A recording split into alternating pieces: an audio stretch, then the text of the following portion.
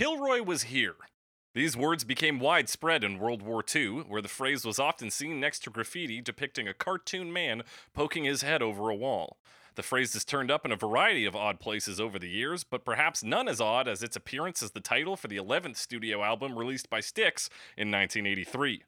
The album depicts a dystopian future where rock and roll has been outlawed by the fascist and theocratic government known as the Majority for Music Morality. Musicians have been locked up in jail, including the not-so-cleverly named Robert Orrin Charles Kilroy, or Rock.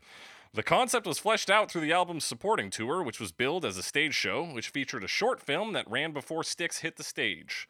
Though the album received middling reviews, its first track and lead single became a pop culture staple, in particular due to its Japanese catchphrase, which is heard throughout the song.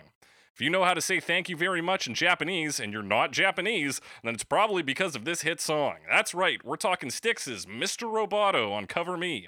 You're wondering who I am. Secret, secret, I got a secret. Machine or mannequin. Secret, secret, I got a secret. With parts made in Japan. That's right, it's Cover Me, the only podcast that talks about famous songs and their many cover versions, compares them against one another to find out which one has helped me escape just when I needed to. I'm your host as always, Jake Cressy, joined by my mannequin co-host. Mannequins can't talk. Joined by my man co-host, Alex Mildenberger.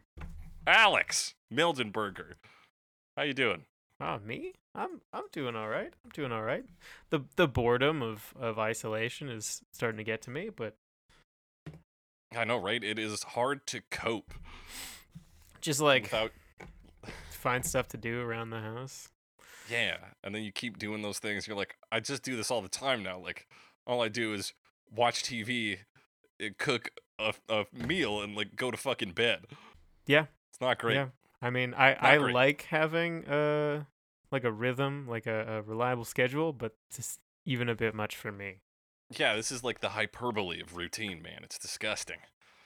But I suppose nobody knows that quite as well as our guest today, who we're finally able to have on the show, who has been in quarantine and will continue to be in quarantine until early June. You're going to be on for our Get Better episode, but Getting Better, rather, by the Beatles, but you had sickness, and now you're healthy but quarantined. Jerry Mildenberger, welcome to the show. Hey, thanks for having me. Thank you for being on. How's it feel to be on the show that you love and adore? Oh, just great. It's my favorite podcast to listen to, of course. Hell yes, that's what we like to hear. You are, of course, Alex's brother. I am, his younger one. Yes, the but youngest you were much of taller three. than him. Yeah. The littlest biggest. The little big Littlest brother. biggest. Hey, yeah, me too, I guess. That's fun. We're part of a cool club. How's it feel now, Alex? It's felt the way it's always felt. Still good. feels that way. Nothing's Everything changed. feels the same. Yeah. Great, Alex. Yep. Jeremy, what have you been doing in quarantine? Well, the last little while I've been replaying Skyrim on the Switch because for the upteenth time. And then just yesterday the BioShock collection came in, so I've been playing BioShock again for the upteenth time. Fucking A. That is, I think, the best use of time for quarantine that I've found is just playing the shit out of video games. It really kills the time in the best way. In the best way, because you're like, wow, I did so much. And you're like, well, I actually did nothing, but I watched the screen for a long time. Yeah. And you can't do anything anyway.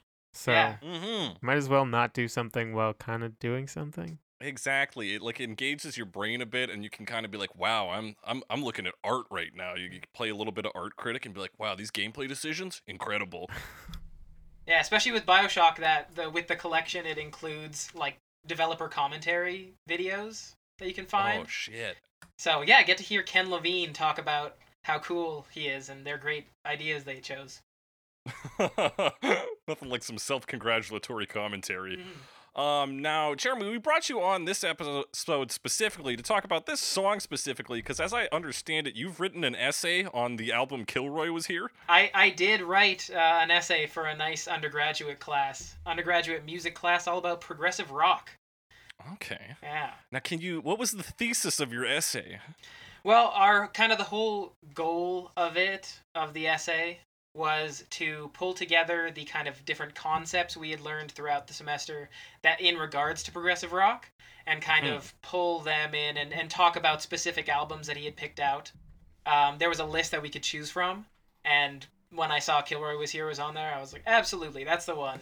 An album that I've listened to many times myself, so I was like, I can do this easy. Yeah, it was a lot of stuff about just pulling in narrative when you see albums in progressive rock as it kind of progressed. You saw the increased inclusion of these narrative concepts, whether it was just in songs or throughout whole albums. Like you're looking at like multi-movement pieces like 2112. So that was definitely something that you could kind of tie in with this. Right. Yeah. Now, does this? We've talked about the concept of a concept album before on the podcast. Does this qualify as a concept album, or does it just have some songs that kind of go together? So from our kind of definition and when we were looking at them, I would say that this is, yes, a concept album. It has that kind of narrative flow through and that everything kind of ties together. So, mostly. Okay. Yeah. I Mostly. gave it one listen. I've only listened to this album all through one time. That was yesterday. And like it has some of the kind of telltale signs like reprises of songs. Surprisingly, the second Don't Let It End is actually more of a Mr. Roboto reprise. Yeah, it is. Yeah, it really trying to pull the album together. Mm-hmm. Alex, have you got any experience with Kilroy Was Here? I also just listened to it once this week. But like I don't know, because I'm sure you remember this back in high school. We listened to so much Styx, like tons, so dude. much, but not Kilroy Was Here, and I don't know why. I think like the most of the Styx we listened to in high school was like from best ofs and like essential albums. True, but it was still like The Grand Illusion and like Pieces of Eight, Paradise Theater, like pretty much all the way through, at least for me. And like Paradise Theater is also concept album technically, and The Grand Illusion was approached as a concept album, but I don't think they really have the same like narrative through line that you would, at least is supposed to be in Kilroy Was Here. Maybe Paradise Theater, but yeah, I think Paradise Theater has like at least like a start, middle, end piece in terms of songs. yeah. Yeah, some of the shit in between though is a bit like, what are we talking about here? We lose Is that one part, that one song about him not being a good soldier or whatever? You're like, doesn't he work at a theater? Yeah, I know from the little research, well, not little research, from the amount of research that I did for the assignment, it seemed that Paradise Theater and like the couple albums before, like they were going towards more of a progressive rock, from more of like pop rock into progressive, kind of because of Dennis DeYoung and some of the ideas he had and what he wanted to do with the music.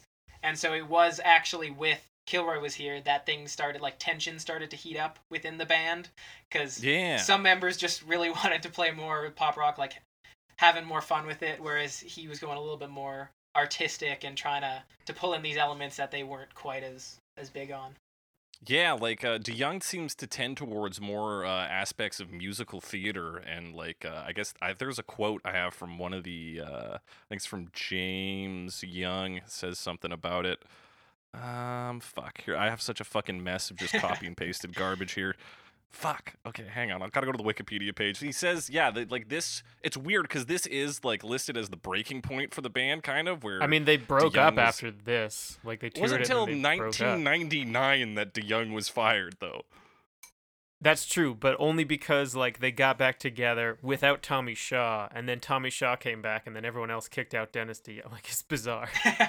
Yeah, it is a strange history, and I guess, well, here's the quote. Dennis really wanted to do these soft, intimate love ballads, and that was against the grain for me and Tommy Shaw, so our differences got magnified because Dennis was insisting on going outside the boundaries we lived with. He's an assertive and strongly opinionated guy. And the, so my question to you guys is, do you like Styx or do you like Dennis DeYoung? Because now I think I can kind of clearly pick out, like, the difference when looking at these albums. Who does what song? I think Kilroy Was Here is very Dennis DeYoung. It is Although very there's Dennis a few other DeYoung. stuff. Paradise Yeah. Theater I thought was interesting because you can really Paradise Theater and also The Grand Illusion are interesting because you really get like the kind of three creative voices in the band, which is Dennis DeYoung, Tommy Shaw, and James Young. And you can like hear which song each of them did. But then Kilroy Was Here, it really seems like a Dennis DeYoung thing, and then they broke up, so like they didn't have that balance anymore. Yeah, Yeah. it's interesting because now it's got me thinking about Queen, who I think is another band that draws both heavily from hard rock and sort of musical theater and Right, more opera. like theatrical stuff. And they all come together on that force though. They seem like And they're much so more on the same page. They were like, Mhm. okay, and I, I mean, obviously we don't know what their personalities were, but in terms of like the balance, it was obviously pretty heavily in the direction of Freddie Mercury. But like everyone seems Mhm. like they were okay with that because they kind of like respected that he was a pretty strong artist Mhm. and like songwriter. But they were and also performer. willing to push for their own moves. We've talked about 2 Queen songs That's on this true. podcast before. I'm in love with my car, which that was that Roger Taylor? Roger Taylor. That's Roger Taylor. It was like, please, you gotta let me fucking have this song as the B-side for fucking Bohemian Rhapsody. And then you had Under Pressure, where everybody was described in a quote as being divas. That's So I wonder if in the sorry, I keep pausing to let people talk, and then Cutting them off. cutting them off. So please go ahead. I don't even remember what I was gonna say. Okay, well, I'm wondering, like with Styx, is if just the other guys weren't like, James Young described him as a strong, opinionated guy. Was nobody else just willing to butt heads with him enough, or were they just all tired of it? Like, Yeah, think I don't that- know. Yeah.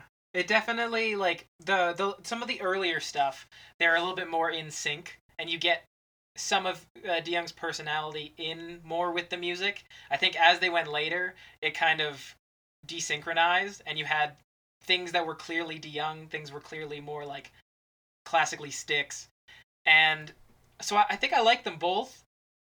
I don't know which better. DeYoung's got some pretty good stuff, but I think they all have some pretty solid stuff. I tend to be more like a DeYoung or Shaw fan, but there's even some good like James Young stuff. But even like Tommy Shaw didn't even join the band until like their 7th album. Like they have a lot of early stuff that didn't like do as well. yeah, that's Yeah. right, because they started in 1970 or 72 and Yeah. didn't get big till the late 70s. And if you look on Spotify, a bunch of their albums are missing. I don't know why. Pieces Yeah, of that Eight is not there. Equinox is not there. I keep mentioning the Grand Illusion is not there. Like, there's a whole bunch that are just missing between 1974 and 1981. So I don't know why. But rights maybe. Yeah. But there's a bunch Sorry. more You might be albums in right. there. there can be some really weird right stuff on Spotify, so I mean it happens. Yeah, Spotify can be really, it's for not lack on of there, a wow. better term, spotty when it comes to some discographies. Ugh. I'm sorry, I had to do it. Yeah. Do I have anything else to say before we get into this? Styx. Yeah, this album in particular, I feel, and I was just looking at the like writing credits, but when you look like Mr. Roboto, DeYoung, it's one, it's leaning away from hard rock. We get a lot more synth, and 2, it's very theatric. And then right after that, we get Shaw, and like I feel like the difference is as clear as day there, right? Like it is a very disjointed and musical styling album. Yeah, well, I know, and again, with the paper I was writing, one thing was we had talked about when you're doing narratives, giving kind of different voices with different characters, and this is a like very clear indication of that because you literally have different voices, not even just different Yeah. like stylings and stuff. It's the different people in the band doing different parts, being different characters, kind of giving their own characterization through their music, and yeah.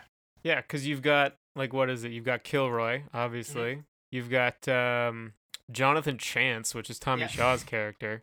And then the And is that name supposed to be anything, Jonathan Chance? It doesn't like sound- JC, Jesus Christ. I don't know. could be. Maybe Because, I mean, we know Kilroy's not a savior. that's so true. maybe Jonathan Chance is. Okay. And then I don't remember what James Young's character is, but it's like Oh, the leader Dr. of the... Everett Young. That's Or the, no, that's the yeah. Everett. Everett No, Righteous, not Everett isn't Young. it? Righteous, that's it. Yeah. Yes, right on the nose for the theocratic fascist. Yeah, seriously, this reads like somebody's Cyberpunk 2077 fanfiction. Like, It Yeah. does. It's absolutely... It's like very 1984, Yeah. very like sci-fi, post, whatever, totalitarian, dystopia type deal. yeah. Yeah. And one of only like a few 1983 albums that were made specifically in response to like anti-rock music activists, another one being ELO's Secret Messages. Ah. Well, yeah, you have Yeah. the Majority for Music Morality standing in for literally the moral majority. It's, again, pretty on the nose. They definitely didn't go far with those names. Yeah. But somehow, out of all this weirdness, we get what is, like, it's just a very strong, I think, composition. Mr. Roboto, even though the story behind it is kind of stupid. Like, Yeah. they're in jail, but there's robots in the jail that do, Yeah. like, the work that prisoners would do. And he just kicks the shit out of a robot and wears it to escape. Yeah. Well, I don't know if you got a chance, because a couple days, like, when I was writing the paper, I spent literally days trying to find a version of the, like, video. It's like a 10-minute video that Right. plays, that they would play at the beginning of the concerts to kind of, like, lead it in. And after failing for so long, Alex here was able to find it in a couple days. Yeah, I'm gonna be honest with you, dude. It was my first Google search. It was like the Are you third- serious? Yeah. You it didn't serious? take me I any looked, I time couldn't at all. fucking find it. Literally, I was looking for so long trying to find this and nothing. And you I think I found it just on this, googled like, Mr. Roboto opening short film or something, and like Doug, it was like I- the first thing. I was on Vimeo. I was going, like, through the internet trying to find this, and you just just on some had like it. weird. It's like a Japanese one too. So Yeah. it was like I think it's like off-screen footage from some Japanese concert. So, and it literally is. It's the live, because I watched through it all finally. I was like, yes. And it has the whole backstory with the him being accused of murder and everything, and then escaping and all that. And it leads directly in. I know when you guys are talking about, like, his kind of musical theater attitude, you literally see, like, it shows, it is a live video of the concert, so it plays the Mr. Roboto as well, because it leads right into the song. And Right. there's DeYoung dressed up as the, like, Mr. Roboto in the outfit, like, pulls the mask off, and they're, like, literally doing a musical theater, like, presentation Yes, version it's very of like the musical song. theater blocking and like Yeah. And there is genuine dialogue, as I Yeah. understand it, between the two of them. Yeah. Yeah, because like at the end of the video they meet and they're in, I believe they're in the Paradise Theater, which Yes. is being converted into like an anti-rock and roll museum, and it Yes. shows this moment. It has animatronics showing this moment of Kilroy hitting someone with a guitar, which is like his murder or whatever. Yeah, I that guess he it was- murdered him. his alleged like... murder. And then and then Tommy Shaw sees this and he's like, "Oh, it's Kilroy!" And then actual Kilroy walks out takes the mask off, and then they talk or whatever. And then it like shows, and then it goes to the stage. So yeah, it's very theatrical, very like dramatic. It's like it is like this prog rock thing, but it's also like got this like 80s cheese. So it's just Yeah. it's It adapted does. that.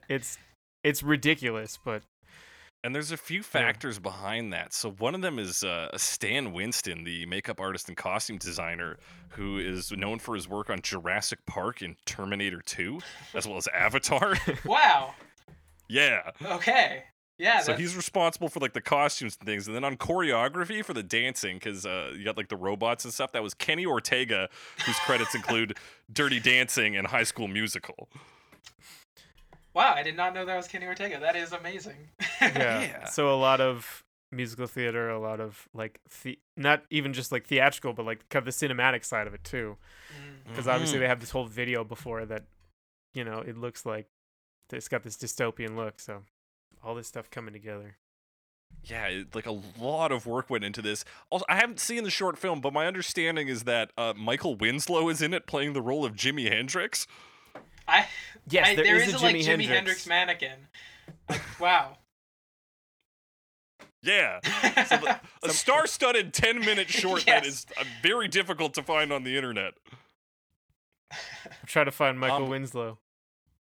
He's in there somewhere. I'm Alex. gonna watch it again. If he's the like Jimi Hendrix, that's so I funny. mean, he's got to be the Jimi Hendrix in.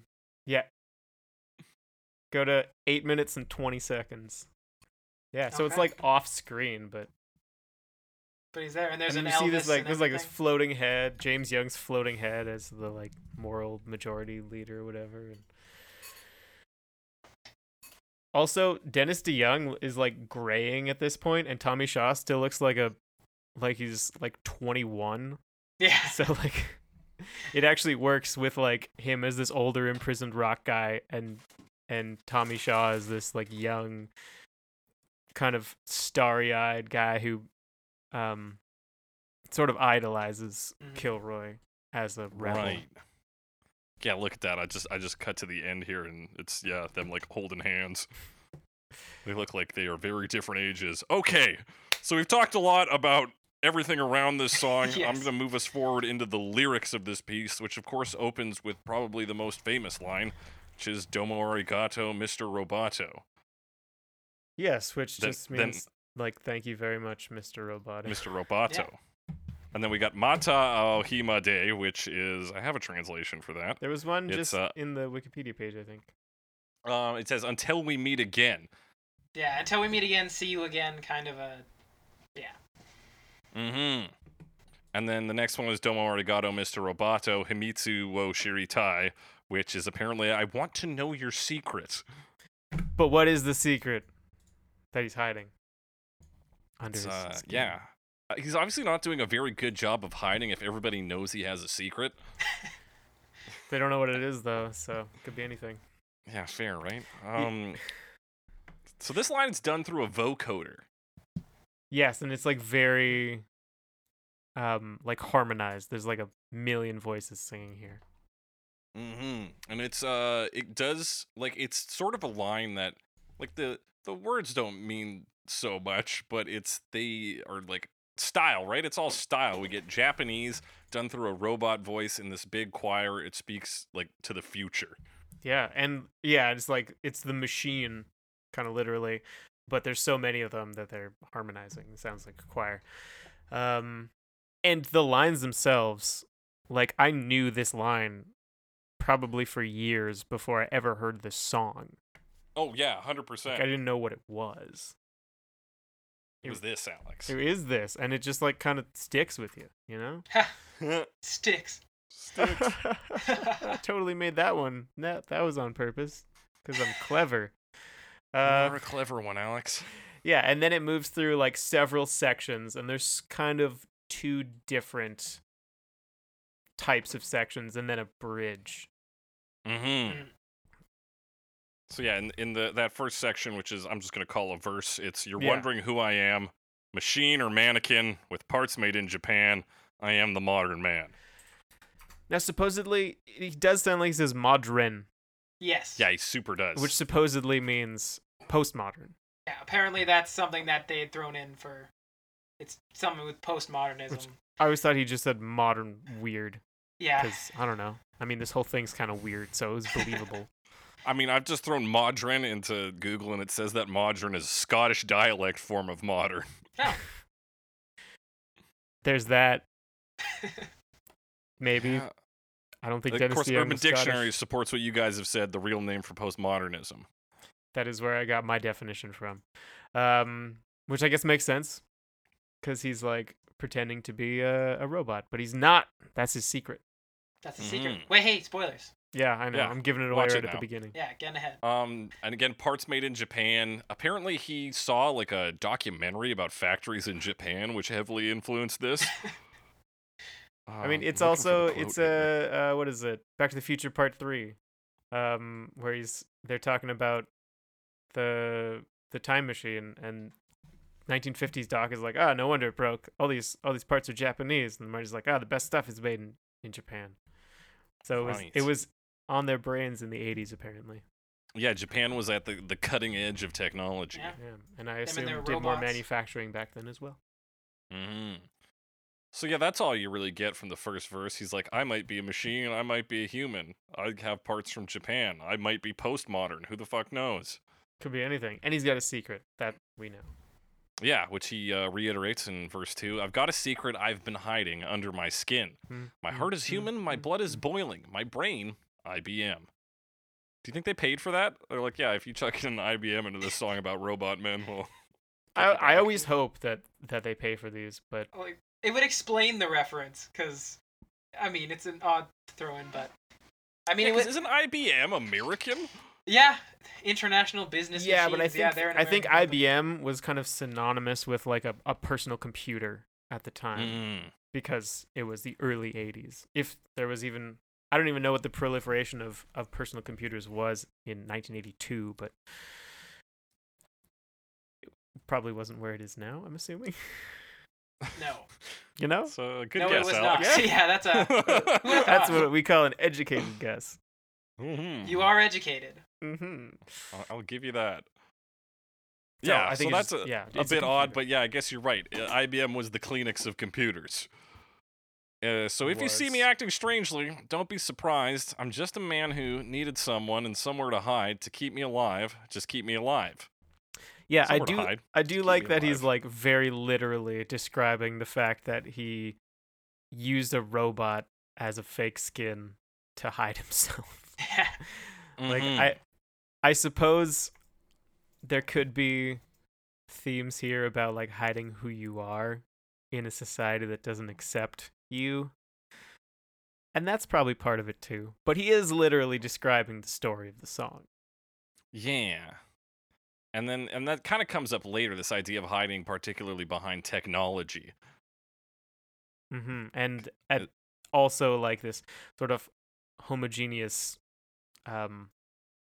visual of like just all these robots, all these robotos that look exactly the same. Right. And- but and underneath that listen- you are an individual. Yeah, and as we all know, robot means slave, so That's right. they That are is true. obedient. But also, like, just again, a terrible job of hiding your identity. Because he's He's just like, I'm a singing dude. about it. I'm not a robot at all. It's, shut the fuck up, Mr. Roboto. We're trying to get you out of here. He's like, I'm a man in a robot costume. I'm having an identity crisis. Jeez, just chill. Just wait like 3 minutes. Yeah, calm down. Sing He's been about it. down when too we long. leave. He doesn't know if he's a robot or a man. Yeah, I guess like how long has he been in the robot costume? Like, I mean, the video's only 10 minutes long, so Yeah, something It's- not long. Yeah, it seems like it's not that long, but maybe longer. maybe he's than been you sneaking think. around as a roboto.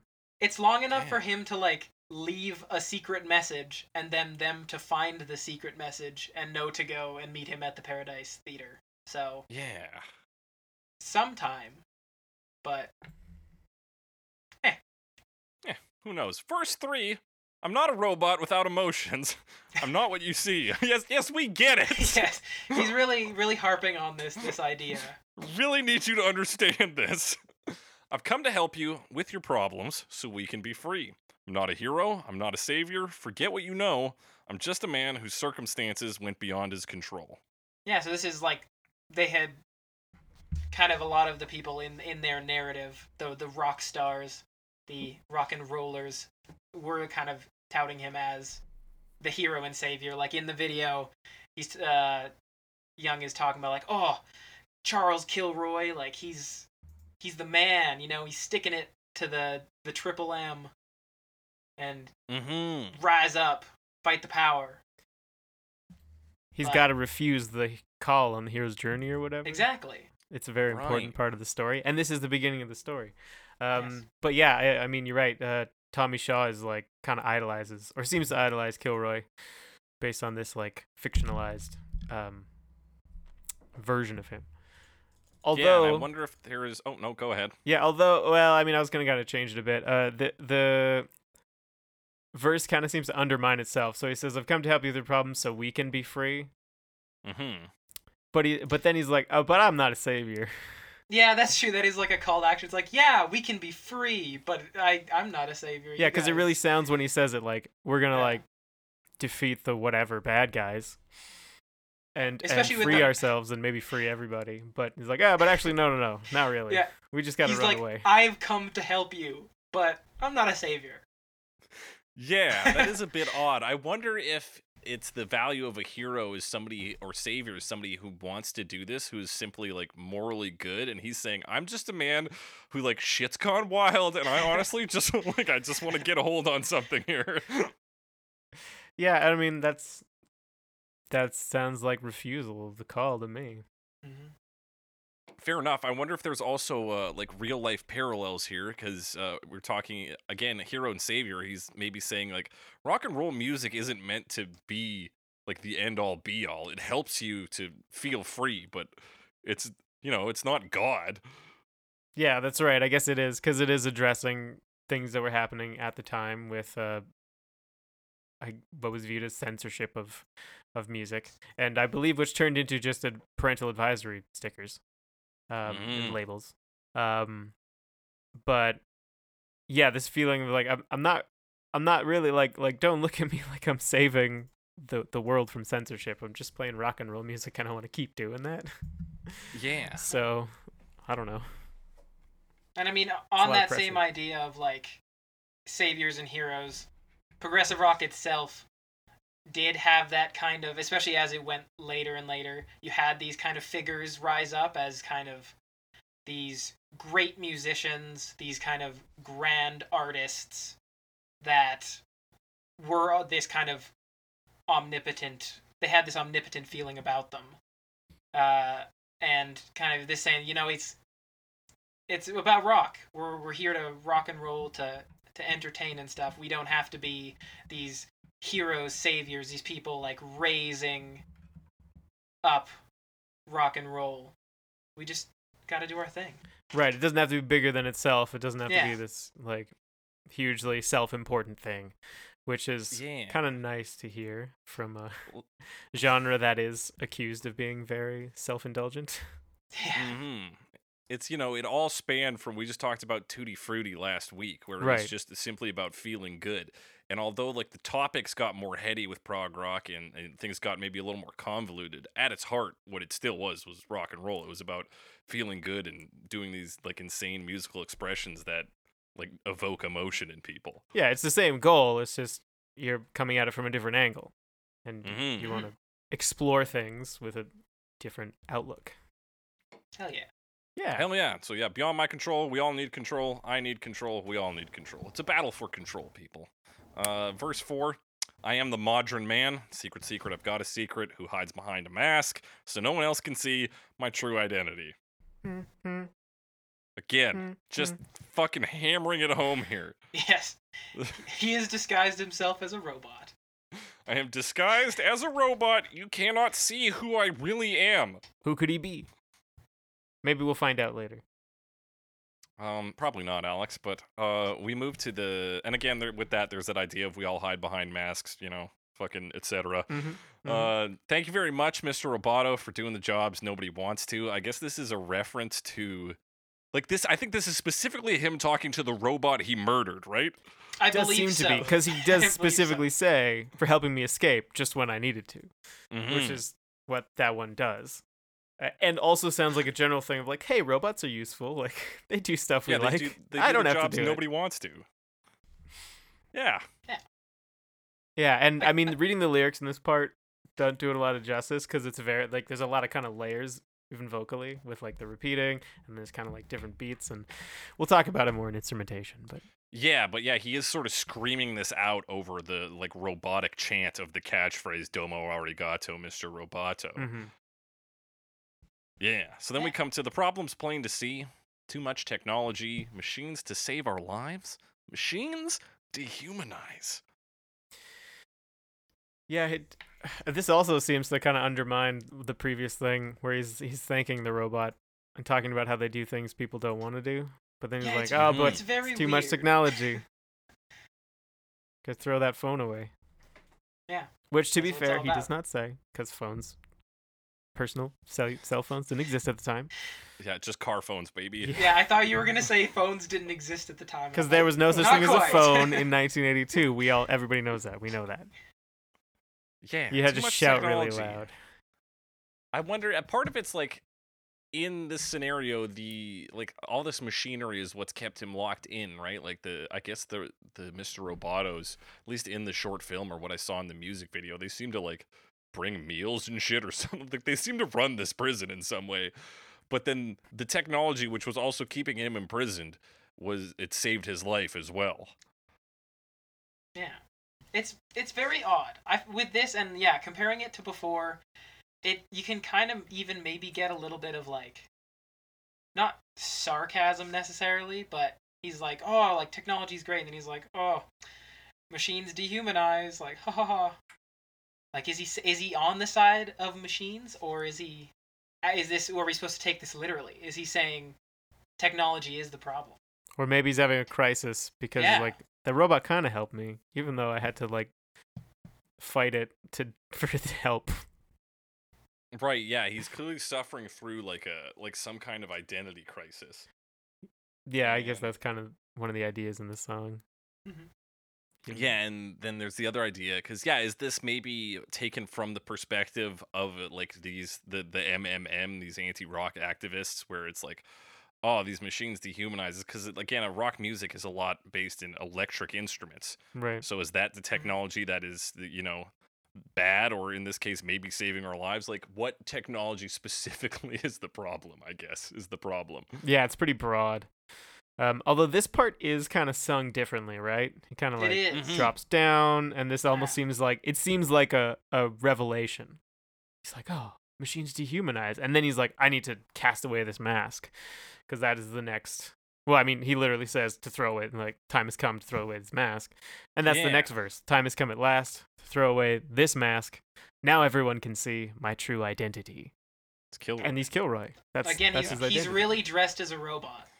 Yeah. By the way, this was a mask. What? And it was Kilroy the whole time. It was And he was Mr. Rock himself. Mr. ROCK. Rock himself. Did you know that the Rock's name is actually an acronym? ROCK in the USA. That's right. And there is a Yeah, song so called Mr. Rock. Turns out he's Kilroy. That's honestly, this functions better as a musical theater piece in terms of lyricism than I would say any direct technological criticism. Yeah, I agree. It's weird that it became such a big thing because it's kind of so rooted in this like concept album, rock opera performance, like narrative. Yeah. So just listening to it on its own, it's almost like gibberish. Some of it, because Mhm. he's talking about like it's just like a guy who's in a robot suit, and then like he talks Yeah. about technology a bit. It's strange. Well, yeah, I never really, I thought I understood that bridge segment, but beyond that, but it's really, that line is directly for helping me escape just when I needed to, is directly linked to the story. It has no other actual relevance beyond that. So, do you guys Yeah, think then that the reason this song is popular is because it has that like repetitious line and it's like kind of catchy more so than as a whole? I think that's a huge part of it. Just Domo arigato, Mr. Roboto. Domo arigato. Yeah. I Like think it's kind of fun to say. yeah. It's a good like short rhyme. It's the hook basically. And yeah, and it pulls into what was the Western culture at the time, this idea of what Japan is, this crazy robot land. Crazy Like- land of robots. It puts that into sound and gives that to people. And apparently part of the reason for this very futuristic sound, another I think big factor in it, is the heavy use of synthesizer. And apparently this was a Roland synthesizer which had just come on the market that Dennis DeYoung was using. So it was brand new synth noises. Yeah, really like the peak of technology at the time for music. Mm-hmm. Yeah, it would have been like I don't know, maybe a Juno 60 or something like that. But it's like a polyphonic synthesizer sound that is quite different from what you would get out of a mono synth, like a mini Moog or something. Because you can make, you can play more than one note at a time. You can make these big chords and it uses them a lot. And I guess this is probably the best time to talk about that instrumentation. Yeah, dog. Yeah, and it's keyboards and synths are such a large part of this, and the lead vocals, and that's all Dennis DeYoung. Yeah. He's the Oh, keyboardist. yeah. Like Yeah, when he the band definitely formed, holds- he played accordion and then changed to playing piano. If you can point out where the bass guitar is in this song, I'll be impressed, because it's very hard to pick up on. Yeah, especially because there's bass, but it's synth bass. Mm-hmm. So there's an introduction on the song that isn't a part of the single version, but it's kind of this twinkly thing where the synthesizers do that come in, and then you get this motif sound on the synthesizer, different synthesizer, the Did yeah, that you sound got a right? call and response with that. Yes, and that sound kind of comes up a few times throughout the album, Mm-hmm. and it's used a lot in this song, in particular. Yeah, because that is like the main one of the main vocal patterns is that na na na na na na. Yeah, you see that when it's like I am the modern man after the first verse, and then down even the like my true identity. I mean that whole- that whole verse, I think. Yeah, the time has come at last. Yeah, it's very much rooted. That pattern is rooted in this song in so many levels. Yeah. Yeah, so we start with sort of that twinkling, the call and response between the two synths, and then about 42 seconds in is when we get the vocoder coming in with the Domo Arigato. Yeah, and that's that huge like chorus like sound where it's probably just one voice, but like it's been electronically changed, so it sounds like it's 100 robots singing. And I mean, I think the music video has a bunch of robots. Yes, it does. Yes. They're all dancing. It's essentially, yeah, just like a musical theater dancer team, but with robots. Just doing the robot and being sticks, maybe. Yeah. Sometimes We don't know. Sometimes You sticks, not can't see sticks. under the mask. Who they could be anybody. It could be anyone. Nobody knows who they are. They've got a secret, man. I don't know what it is. They've been hiding.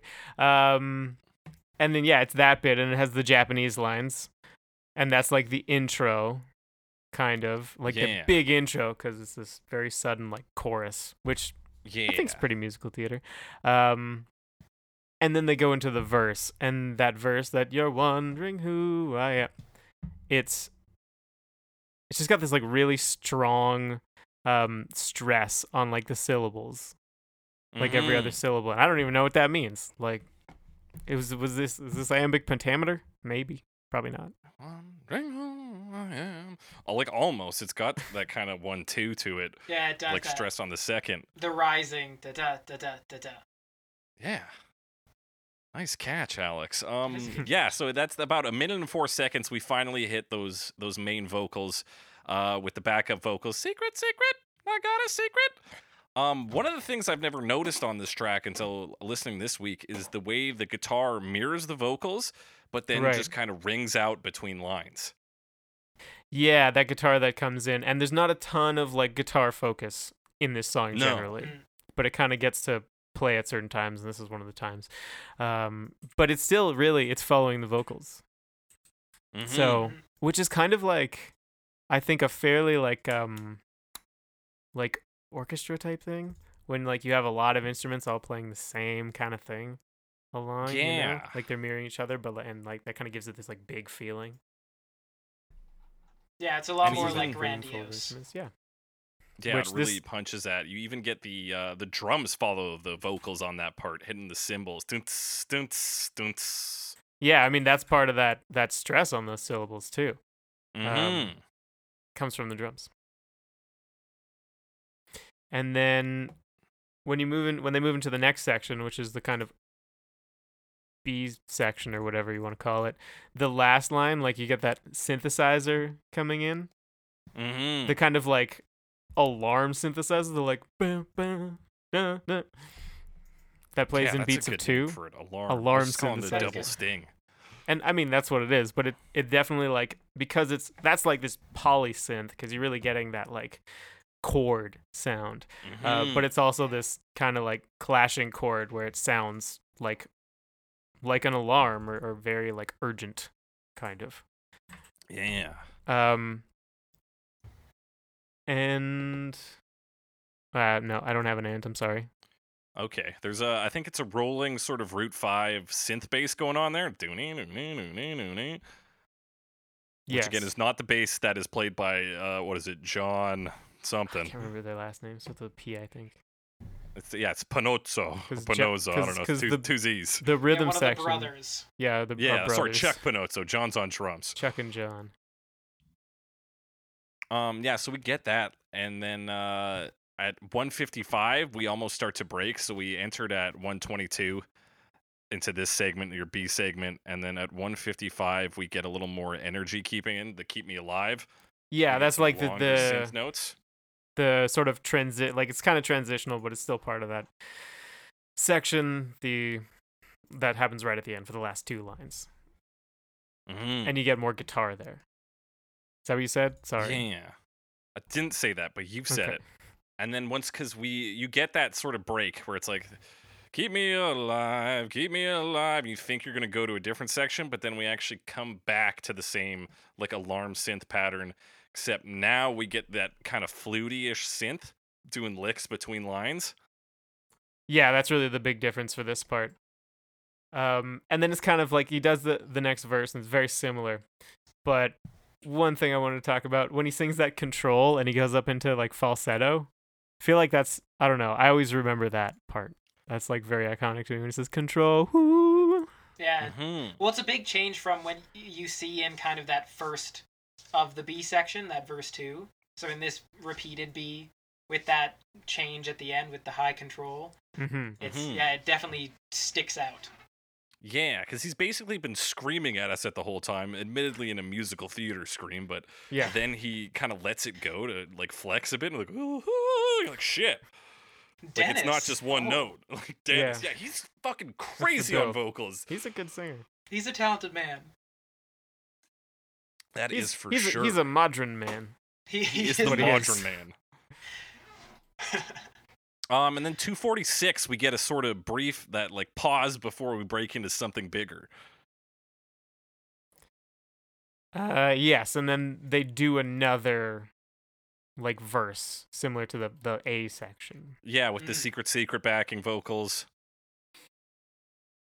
Yeah, I think the drums do a phenomenal job on this track of building at certain moments and then just like riding in the back, keeping up energy. They're very dynamic. Yeah, they kind of have this like roundness to the sound too, I will call it. I don't necessarily know if that's the right thing, but like they almost feel like when he hits like a snare, it's got this like I'm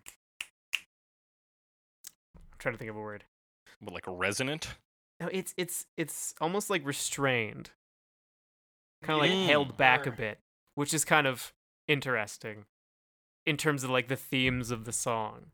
But like it doesn't have a super long decay or anything, Right. and it's it does some good little like snare fills and stuff in between lines too. Mhm. So And we didn't even mention in the B section that like big, I don't even know if it's a drum, but that big percussive note that I- like rings out. I don't even know if I noticed that. It's like one of the only things I notice. Oh, I know what you mean. It's almost like a gunshot. Yeah. Mhm. Then just like kind of lets it echo out like. Yeah, it's very, very powerful. Yeah. So yeah, then we get into the after this verse, we get into the big hypnotic vocoder segment. Yes, which is a lot of fun. And I think Yeah. I especially like once you get to the like second part, because it kind of starts with that like Domo arigato, Mr. Roboto, and then it does the like it's kind of got like 3 beats. It's like Oh, yeah. like it's like Domo and then the backup Domo and then the wee from the Yeah. synthesizer. So there's like 3 parts of that, and that has 3 beats within it. But that's kind of the that's a fun little rhythm too. Yeah, it's just such a hook. And Like, again, you can't get It's it out of catchy. your head. Yeah, can't It's- get it out of your it head. is. It's the reason it's popular. I instinctively, like, when I hear that part, move my hand to pretend I'm playing those, like, synth notes. It's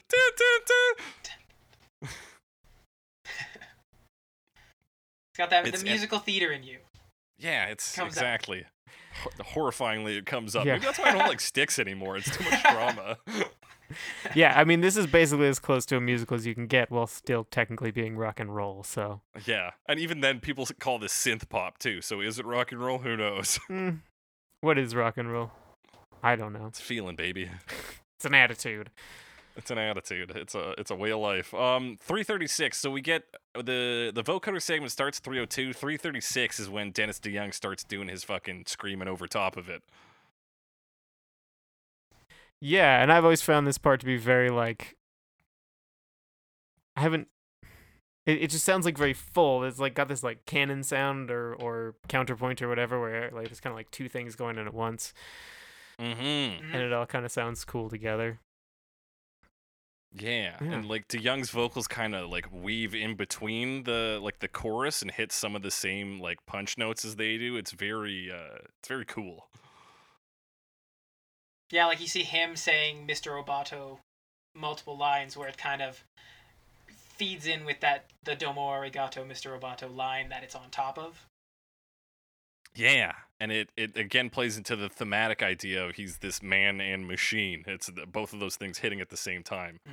And then like around 4:20, we sort of build it into the final climax. I heard that. Nice. Yeah, there's kind of like this short like synthesizer part, like arpeggiated part, and then it moves to another verse which is similar to the like the A section, but they take out the backups, but it's still that like motif of Mm-hmm. and that's this is his where we like really are supposed to yeah. focus on his lyrics, right? yeah, that's his like Yeah. technology line. So it almost seems like it should be like a thesis, but I feel like as a thesis it kind of falls a little flat. But I mean, yeah, it eats itself alive. It's very Yeah. difficult to deal with. it doesn't really detract from the song. Structurally it makes sense, but it's not like that strong thematically. Mm-hmm. But what are you gonna do? And plus, you get distracted by the final verse. The time has come at last. It's impossible to not get caught up in that hype. Yeah, because Yeah, that it like really raises it punches way at up. you. Very exciting. Because it Yeah. does Yeah. another repeat of that A section. But now the backup vocals are back and he's screaming. Like he was pretty up high before, but he's really going for the end. Yeah. And then he shouts Kilroy a few times. Oh, wait. Yeah, Kilroy! shouts Kilroy. Kilroy! And you yeah, kind of have get that the synthesizer big backing him synth up. hits on that. Dun, dun. Kilroy. Very exciting. Very exciting stuff. Yeah, and in the back, that's sort of like bubbling, almost decaying, like synth. That's like Right, it's got that sample and hold sound to it, which is kind of And with the decay, I feel like the Kilroy line itself tends to it pulls away and it kind of decays itself. Like the first one's I'm Kilroy, and then Kilroy, and just kind of decays in energy as it goes down. yeah, this like grand statement of identity, and then Yeah. it's like, well, who the fuck even is Kilroy? who is Kilroy? So it kind of peters out. Maybe he is Cold War. No, thought maybe the next song would answer that question. Come on, Alex. I should know better by now. See, that is really the structure of the song, and it's just so bombastic from start to finish. It is theatric, and I think that since it is this synth-based theatrics is like why it hit so hard in 1983 and continues to hit hard. Yeah, and it's kind of impressive because like even though there's really only like 2 different sections with like a bridge and then the intro, it doesn't really feel like we're just kind of repeating things because the order those sections come in doesn't really repeat. So it does have that kind of Mhm. like prog rock feeling of Mhm. just like being a continuous thing. Right. Yeah, despite having like clear motifs, it never feels like it is actually repeating a segment. Which it isn't really. The lyrics do change, even though it's using the Mhm. same motifs like you said. Yeah, I like despite having my misgivings about Styx and a bit Dennis DeYoung, like this song is fucking nuts. Like it is phenomenal. Yeah, that's a good one. It definitely is a big song from my past that I still enjoy today. Yeah, it was great to come back to it this week. After it's been years since I've listened to it. Yeah, because we used to listen to a lot of Styx. I said that already, but Tons. it was so but- much. You cannot overstate how much fucking Styx we listened to. Yeah. But And yeah, then I good to was come back there to as it. well, being the younger brother. That's true. We did Also talk about enjoying Styx too. Styx. Just being like with you guys enjoying it, me being like, that's cool. Yeah, you were like indirectly part of that Yes. because obviously we interacted. But anyway, Yeah. Because I learned it from watching you. From you, Alex. you're welcome. Yeah, that's fair. Yeah? That's a Alright. thank you moment. Alright. Thank There are you. worse things you could have learned from Alex. You Yeah, probably have that's learned probably from it's him. probably a bad move, but whatever. No, You know, buying you- games like Brain Age and. It was one time. It was one time. yeah. He, Got my debit card Okay. destroyed because of that. sorry, what? I put Yeah, hang on a my minute. PIN number in wrong too many times. When I was trying to buy that. And then What were you drunk and trying to buy Brain I was Age just at the age of I don't even 14? know. I was putting it in wrong, and then when I brought it to a machine to see what the problem was, because I didn't realize I was putting the number in wrong, it just took the card, didn't give it back. Had to go get Oh. a new one. Okay, Well- right, because you were a robber. It was like you're burglaring this. Yeah, and it thought I stole someone's debit card. So it just takes it? That's wow. That's the Okay. only time it's ever happened. But yeah, I Weird. brought it to an ATM, and they're like, "You can't have this back." Amazing. Should we talk about the music video briefly? We've kind of already talked about it. The music video. There's not. I mean, considering how much of like of a story this is, there's not a ton to the music video. It's mostly just like they're performing on a stage, and sometimes it's the robots dancing the robot, and then sometimes the robots become sticks in the Yeah. the prison jumpsuits. And then there's interstitials of some of the stories. So this robot comes to Dennis DeYoung's cell, and then he beats That's the shit true. out of that robot a little later. And then he's climbing out of a vent, and then he pulls up the mask. And it's like, it's me. And you're like, oh shit. And then he puts it back down. Yes, Yeah, it's footage from the introduction film from their shows. I guess what we need to talk about is these robot masks. Pretty Yeah. fucking racist, right? Yeah, they're definitely on the more racist side of racist. So Yeah, yeah. yeah, Yeah, like it's yeah. yeah. They're not great with the teeth and the eyes. That's probably not. Yeah. That's probably not It's something really you'd want to do much uncomfortable. of. Not really above board, but They look like And I in- think even the hairstyle is meant to mimic like old like Tokugawa era like shogunate hairstyles. But- it's definitely an artistic choice. I'll say that. Certainly, like Yeah. it's bad in 1983 when a certain TV show mimics it in 2014. It's a little fucking worse. Yeah, we'll get to that. They've made some changes. We'll see. Yeah. With that, let's start talking about covers. Our Yeah, let's first talk about one covers. comes straight out of Japan. It's Polysix in 2002. Poly.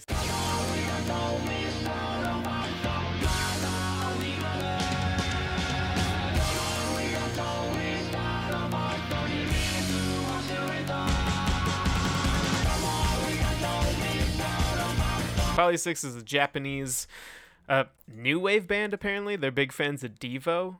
They call themselves Technicolor Pogo Punk. And apparently, gotta love it when a band makes up their own genre. whatever. And apparently, they did the theme for Super Robot Monkey Team Hyperforce Go. That is a show that I have watched before. Yeah. Huh. I thought I'd bring it up because I knew that was something you'd be familiar with. I don't know That if that's is- I don't know if that's in Jake's history or not. No, it's that not is really in my not- history except through Is it Jeremy. in any way similar to like Ultraman? Yes, it's I believe supposed to be a kind of play on the Ultraman like Power Rangers style. Yeah, it's a Western produced show, yeah, but it's about like a kid who gets Super Sentai style superpowers along with a team of superpowered monkeys. and is probably pretty racist too. Now that I'm now that thinking back now that on it's it. on the brain, probably. Wow. Yeah, But it's similar I, to. Like, I choose this to stuff. believe they just Huh. like had to pick. They wanted it to be an animal, and they're like, "What animal's kind of like a human?" I'm really hoping. I'm giving them the benefit of the doubt in this one. Okay, well, I can understand at least the decision to hire Polysix for doing a theme song for that. And I mean, partially the music video has influenced me on seeing it that way, but the music they do here is so like in that vein. It takes the idea from Mr. Roboto of this like futuristic Japan, and then it's like this is that, but from the Japanese perspective. Like this is how we do it in Japan. Right, and it's quite a bit different. It's pretty much just a sample. But it's used frequently enough that I would argue it's like a cover with altered lyrics. Sure. I mean, they don't really do the lyrics. They only do the intro, the Domo Arigato, Mr. Roboto. Yeah. There's a couple With the thank yous in vocoder. there as well. Fair. But let's see. Yeah, and they also have a similar thing where they have like a few different sections that they've just kind of like arranged around. And all their lyrics, I believe, are in English. That's correct, yeah. So Do you have those handy? We should probably read those yes. out. It's got the Domo Arigato. We are alive, full of energy. We are working with a battery. Now, yeah. It's nothing but mechanics. We'll play it automatically. We are anything you want to do. We are tuned just to do it. Oh, yeah. It's nothing but mechanics. We'll play it automatically. Thank you very much for your kind help. We can't live without you. La la la. I guess you're right. And then it's Domo Arigato, Mr. Roboto, etc. And then I think they repeat that, or part of it. I mean, I'm not going to do a full analysis on it, but it seems to play with some ideas of, like, the machine and man idea, right? Yeah, I With think it being like, we're alive, full of energy, but we're, like, working with batteries. Yeah, it's more like addressing a robot. But yeah, they do pretty heavy on the vocoder. That's their introduction. They do very similar. They kind of do that, like, drum part. As the Devo robot destroys everything. Yeah, fuck yeah. This music video kicks so much ass. It does. Let's see. So, damn, I'm trying to follow my own notes, and they're all over the place. Kind of like this music video. Yeah, it's a pretty clear plot. No, you're right. Robot, I'm just trying to make an excuse for my own inadequacy. a robot built for a typical like Saturday morning Japanese live action show breaks out of the studio and is just a fucking prick. Yeah, and just like destroys things. He robs from a grocery store. He steals batteries. He knocks over a row of bikes. My personal favorite is when he beats the shit out of 6 kids in a playground and then smokes a cigarette. That is good. afterwards. That is good. And then like becomes giant sized and fights a giant sized man. Well, that's actually he returns to the studio. Oh, he's in the set. I figured it had to be a set, but I didn't want to rewind for some reason. Yeah, he returns there and beats the shit out of the director before I think then destroying the rest of Japan. Yes, I'm pretty sure he destroys most, if not all, of Japan. At least this city. There's also a part where he goes into a club and is just like being belligerent and then like knocks a record player and the whole song just pauses for a second. And then they Domo Arigato Mr. Roboto again. But yes, they do this Domo Arigato intro, which is basically taken from the original. And then once the robot like breaks out and is just walking down the street, they kind of go into this like bass section where it's just like boom, boom, boom, like he's like walking, and the bass is just like boom, boom, boom, boom, boom, boom, boom, like as he walks. Yeah, it's like it feels the song feels very tied to the action on screen. Absolutely. You get like instead of the energy coming from the like intense vocals like we get on the original, it's strictly from the sort of bombastic instrumentation. You got these drums going fast and loud. You got guitar ripping, and then you get that kind of funky bass line that plays while he's running through the streets. Yes, and then all the vocals, the lyrics I read before come in, very heavily vocoded as well. Yeah, to the point I was surprised when they were not Japanese. Yes, according to their Wikipedia page, they sing in English, Japanese, and occasionally gibberish, and I wasn't sure which one of those three it was. Yeah, so but looking up the lyrics, obviously, they are in English. But yeah, it kind of continues with this like bass section for a while until he gets to the club, until they get to, and then it's like this like arpeggiator synth like thing going on, and then the drums are going pretty crazy there too. And like a really low guitar, you can barely hear it, but there's like a guitar at the bottom of everything. And that's also where you get the backup vocals who are less vocoded than the main vocals saying thank you very much. That's true. And then he hits the record player and goes, ooh, it does a record scratch. That was my record scratch sound. Was that convincing? Oh, absolutely. Thank you. We have to pause for a second. And then it goes back into the like Domo Arigato Mr. Roboto thing for a while. And then he fights the kids. And then he beats up kids. Yeah, while this guitar just kind of rips in the back, boom, down, down, down, down, down, and he's tossing kids around. Oh my god, this music video is fun. Actually, there's a whole section where he just dances for a while in black, like it's just black, and he's dancing. Mm-hmm. He goes back to that space at the end, and it kind of imitates like the Voltron like title card. Right, he gets a sword and a shield, and he does the like spinning the sword thing around. Yeah, Like in Voltron. And actually, in that section where he's dancing, and that's where it's doing just the chorus, the Domo Arigato, it kind of sounds like Final Fantasy victory music. Got that. Like at the very end? Just like in that bit. It's kind of like What the synth is doing in the I don't know, background. kind of similar. All right, fair enough. Could just be that I've been playing Final Fantasy recently. It could you be. That would It do could it. be. Have you been That watching would do it. Voltron? Because I have not. No, I haven't watched it since like season 3. I know. I watched like 3 seasons, and there's like 7 now. Yeah, it's crazy how fast they crank those things out.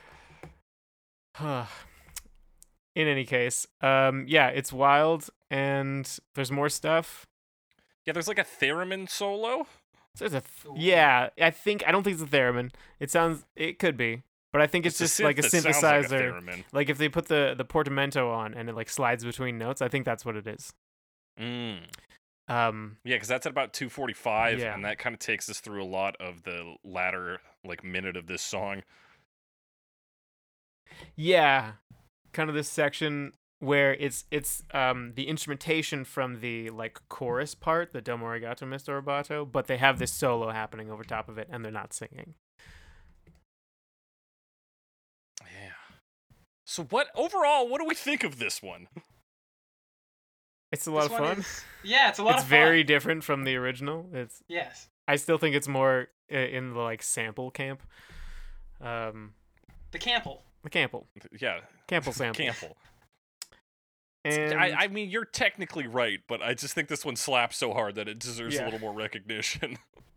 that's fair. And it does a good job of it though. And they obviously didn't change the name. No, they did. They called it Domo Arigato Mr. Roboto. It's That's correct. Technically different. Any closing comments before we move to the next one? Not for me. No, I think that's yeah. All right, we're going to talk about Tufts Beelzebubs in 2003. Tufts Beelzebubs.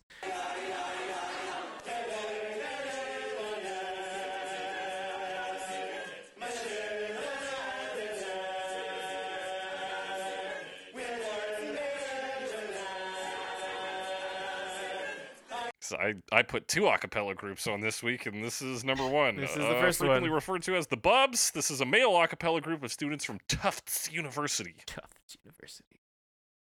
In Massachusetts. in Massachusetts. Yeah, case their you're motto wondering where is that was. apparently fun through song. Jeremy, do you like a cappella at all? I am fine with acapella. It's all right.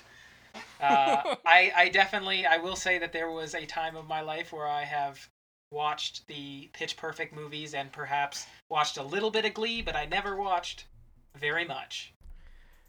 It's good because that show is not great. It's not a great show. No, it's there's some okay stuff, and then it's just a like teen drama.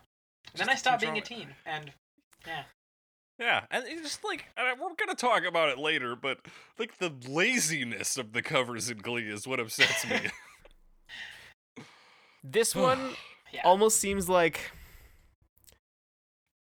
This one's interesting. I have some criticisms of this one. Because I feel like they tried to do a lot with like the machine stuff, and they have some synthesizers, or at least like organs in this. Is it synths or is it processed vocals? It could is be my processed question. vocals as well. I But don't like, know. It's but- hard to say. because like, for example, the sound they use in some of the verses, like the alarm synth, sounds Mhm. really just like they've got like this really soft like combo organ sound. Like it could be really processed vocals, but it doesn't really matter because it doesn't sound like that at all. Yeah. But I really Yeah. think that it's not good.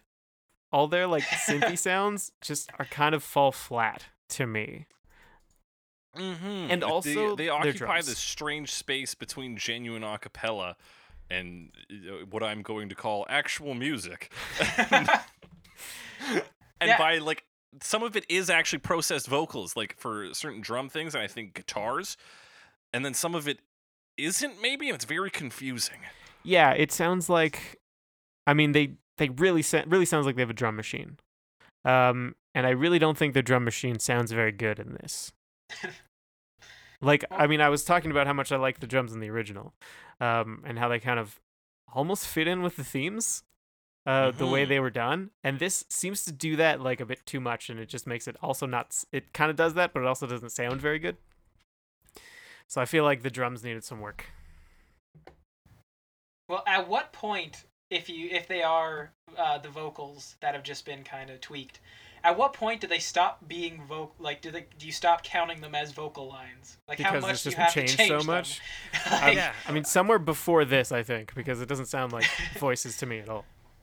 Yeah, it's very strange because I actually found a YouTube video of them performing it live, and their live version is one much shorter because they can't do a lot of the tricks they're doing here. But something like they do the beginning with like the ambient noises that like, and that's actually them doing that humming, and that's kind of impressive. But Yeah, then and I can as believe we- that, because that does sound like they're humming. Mhm. mm. But then I think there is and I should just be playing the track in the background here, but oh god, I don't like this one. But there is like certain things or voices put through like distortion filters, and the question is why do that then? Just get a guitar. And then other times I guess maybe they do just put in a drum machine, and it's like, well, why do that then? You have a cappella people. It's just like they don't know what they want to be with this one. Yeah, it's Yeah. hard to kind of stay with the acapella thing if you're kind of not gonna do it.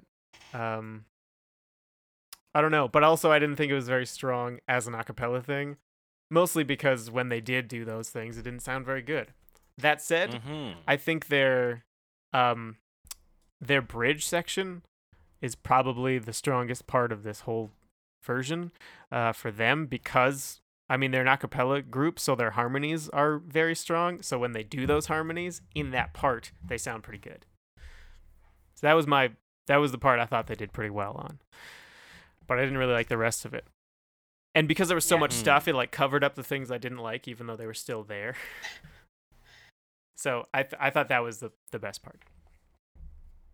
Yeah, it is for a cappella. It's an interesting song to choose because, I mean, even when you look at the original, it's very held up by Dennis DeYoung and his vocals, and the fact that they are like counter to the music, like they are with it, but they definitely stand out. And there's not really that much like internal harmonization and stuff that you would get when you're doing a cappella. Because you're right, a cappella stands and falls on how good you can harmonize and how those harmonies fit into the song. And it's really not until the bridge that you get too much of that. Yeah, that's 100%. And the other thing is that, like, you're going after a song. We've all agreed that Dennis DeYoung has fucking chops on vocals. And I don't know who they fucking put as the lead singer on this, but it is rough. Yeah, I think it's just different styles, but it's definitely like I acapella. don't think it's just style. different styles. Maybe not. I don't know. Well, I'm not like the biggest fan of a cappella. Having listened to other a cappella, this definitely sounds just like that. So maybe that shows as to whether or not it's actually good. If that's my description, but Maybe. I just like you both said, it's in the harmonies that there is strength. So my thing is, particularly if you're tackling a pretty strong vocalist, put two guys on it. Put at least two guys on the fucking main vocal track. Yeah, that's definitely. I think this was the one. I might have a note on it somewhere, but like, there were times where they should have harmonized. Like, I'm trying to find out if it's this one or the other a cappella one. I'm looking. I know I made a note on it. While you're looking on that, did anybody else notice that I think they're playing kazoos? No. If you go to like 4:30, yeah, like 4:35, they're doing the ta-na. Might be a kazoo. It might just be distorted vocals. Doesn't sound good either way. Which part? Sorry. 4:35. It's the ta-na. It may be. It's either kazoo. It might just be like them kind of doing like a deep humming kind of. Right. Trying to- yeah. But yeah, I think they're it's- humming and they've kind of distorted it a little bit. Also, the verse Yeah. before that, where they do the don't, I don't like that either. No, me neither. Just it's odd because it's so discreet. I feel like they should have bled those sounds together a bit more. But Yeah, and that that that's might just maybe a tend personal to- opinion. Yeah, it might be personal. It might be like attending to the a cappella format, because based on how many people they have, based on how they've chosen to like layer things, they may not have been able to have those sounds go together. Like when they did it, it might have like bled together too much, so they opted to just be very like short. Discreet. Yeah, discreet. Like, but I don't know. Yeah, it just seems like there was a lot of like possibly brave and interesting choices that they half made. They're like, what if it was all vocals, but we just produced them a bit to make them sound more like the instruments? And they're like, well, but hang on, how are we gonna do a synth? I guess we'll just get a real one. And then once you compromise on cool ideas, which I mean, acapella is essentially just a gimmick. Once you compromise on gimmicks, you have nothing left if you're a gimmick piece. Yeah, I didn't think this was a super strong version. No, That's my verdict. That's my Alex Mildenberger verdict. Okay, let's talk about Leisure Kings in 2006. You're wondering who I am, a machine or a mannequin, with parts made in Japan. Which is also essentially a gimmick, but I think a much more fun one. Mm-hmm. Yeah, the like lounge jazz style of like doing covers has been one that I've always enjoyed. Yeah, Yeah, but they also there's- like kind of take the piss out of it, like he's got his whole like over dramatic intro, and he's like the future, like Yeah, and like he plugs in different words just like occasionally to like literally jazz it up. So instead of saying like I'm just a man who, he says I'm just a cat. Yeah. Acting cuckoo. Acting cuckoo. Yeah, that's another great. Just these little fucking things. There's sarcasm in the tone of his voice. Yeah. It's very clear that this is a gimmick and it's supposed to be a fun gimmick. Whereas I find with acapella we're supposed to like respect it or be in awe or something. Yeah, it's definitely a little bit high on its own kind of drama. Like it's like, oh, we're an art. We are doing music without instruments. It's just our voice. Yeah. Whereas this is apparently spawned from, so it's two guys. It's Michael Wiltrout, who was formerly the singer of a Midwestern punk / ska band called Johnny Socko, and then Sean Baker, who's a pianist. He wrote a few jingles, and he was the leader of Indianapolis's premier vocal jazz lounge outfit, the Four Sexes. yeah, and they talk about robots jacking off your space dog. They do. Yes. That's one of my notes. Is just like with a big star. The future has robots to jack off your space dog. Dog. Yeah, I transcribed the whole opening monologue. He Oh. says the future. It's getting closer all the time.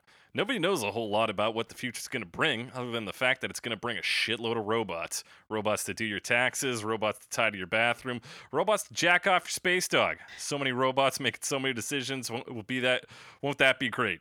Or will it? And then we come into the dun-dun. Yeah, keeping that theme of the, the problem. Yeah, they plain to basically see. take like the one verse where they have like a thesis, and they're like, let's do that. Let's pretend like the whole song's about that. Yeah, it's like, are machines good or bad? Whoa, we don't know. So yeah, we get the vocoder line after that. That's about 36 seconds in, and then yeah, it's just like a teetering on excessive sarcasm Yeah. performance of the first verse. Yeah, and then just like hard smash cut to like lounge jazz. Yeah, Like suddenly it's just like a piano, and he's singing "Domo arigato, Mr. Roboto," and like, yeah, it changes a lot. yeah, and like in that beginning part before he hits the Domo Arigato, he's like even the piano, it's dun dun dun dun dun dun. Like it's Yeah, he's like banging on those keys. mm-hmm. He's going, man. And then Yeah, yeah, no, I was gonna move on. Were you gonna move on? yeah, Yeah, that's exactly what I was gonna do.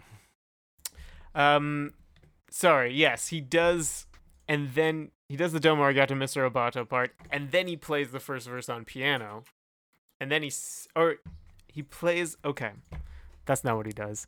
He plays the first verse, but he's doing the lines in piano, and then he is singing the backups. That's right. You didn't say that. You said something like that. Yeah, I said a different thing. But Okay, good. yeah, he does the secret secrets. I got a secret, which is again that was good. A little change up. Yeah, and once then we he break sings into the the first full verse. band, though, we get the walking bass line, a very jazzy drum, and the piano gets a little smoother, a little less heavy-handed. Yes, it kind of it just plays this like jazz chords. This is your lounge jazz. Yeah, it definitely gets. Yeah, it brings out the lounge jazz. The lounge jazz in all of us. Yeah, yeah. Yeah. Did anyone notice like a xylophone that Yeah. like chimes in occasionally? Yeah, that does Oh, yeah. appear to be a xylophone. It is replacing, I believe, the alarm synth, but it doesn't play every time the alarm synth would have played. Mm-hmm. That's just playing, like, sprinkled in there, just dun, for dun, a little bit of dun, dun, for flavor. a little bit of, yeah, a little bit of spice. Yeah. just bring a little bit of wood into your music.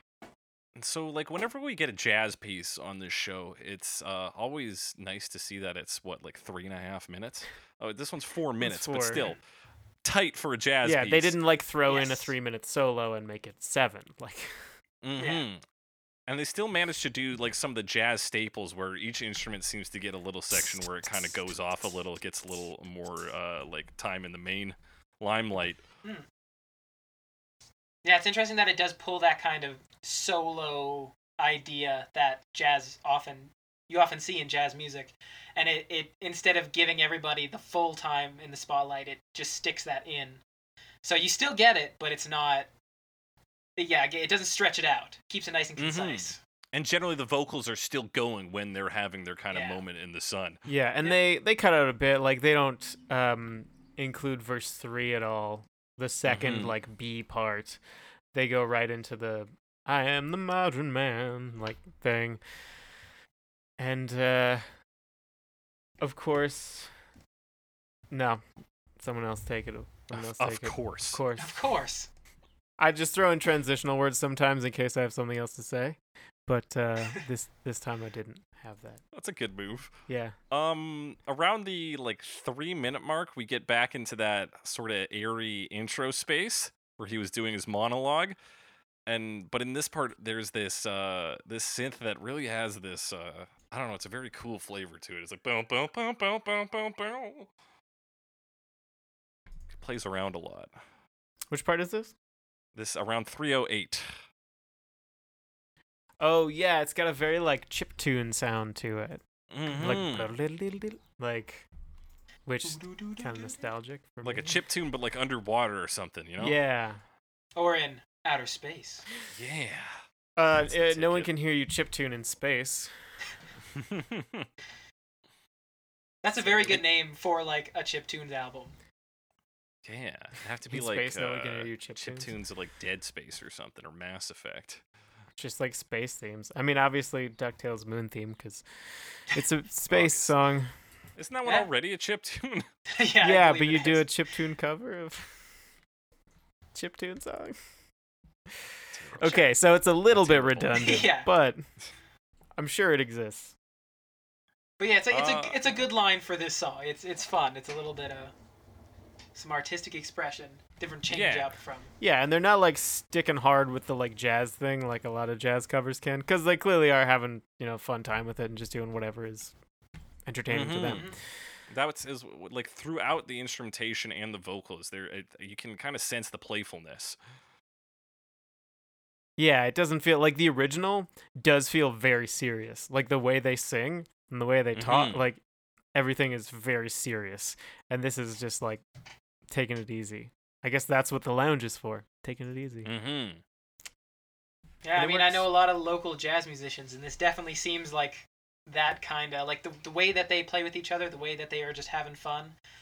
That's jazz, baby. Yeah, and like even right at the end, he says like, "I'm Kilroy." I'm Kilroy. Nice to meet you. Like, Yeah, it's very Just, like, makes he it could just casual. as well be introducing himself literally to the audience. but it is just part of the song. Oh, and they do a Yeah, what is that? what is that Originally, called? what- I don't know what that's called. I'm sure there's a name for it. I'm sure it's from a thing, but I don't know what it is. Yeah. Anything else on this version before we move on? No, it's fun.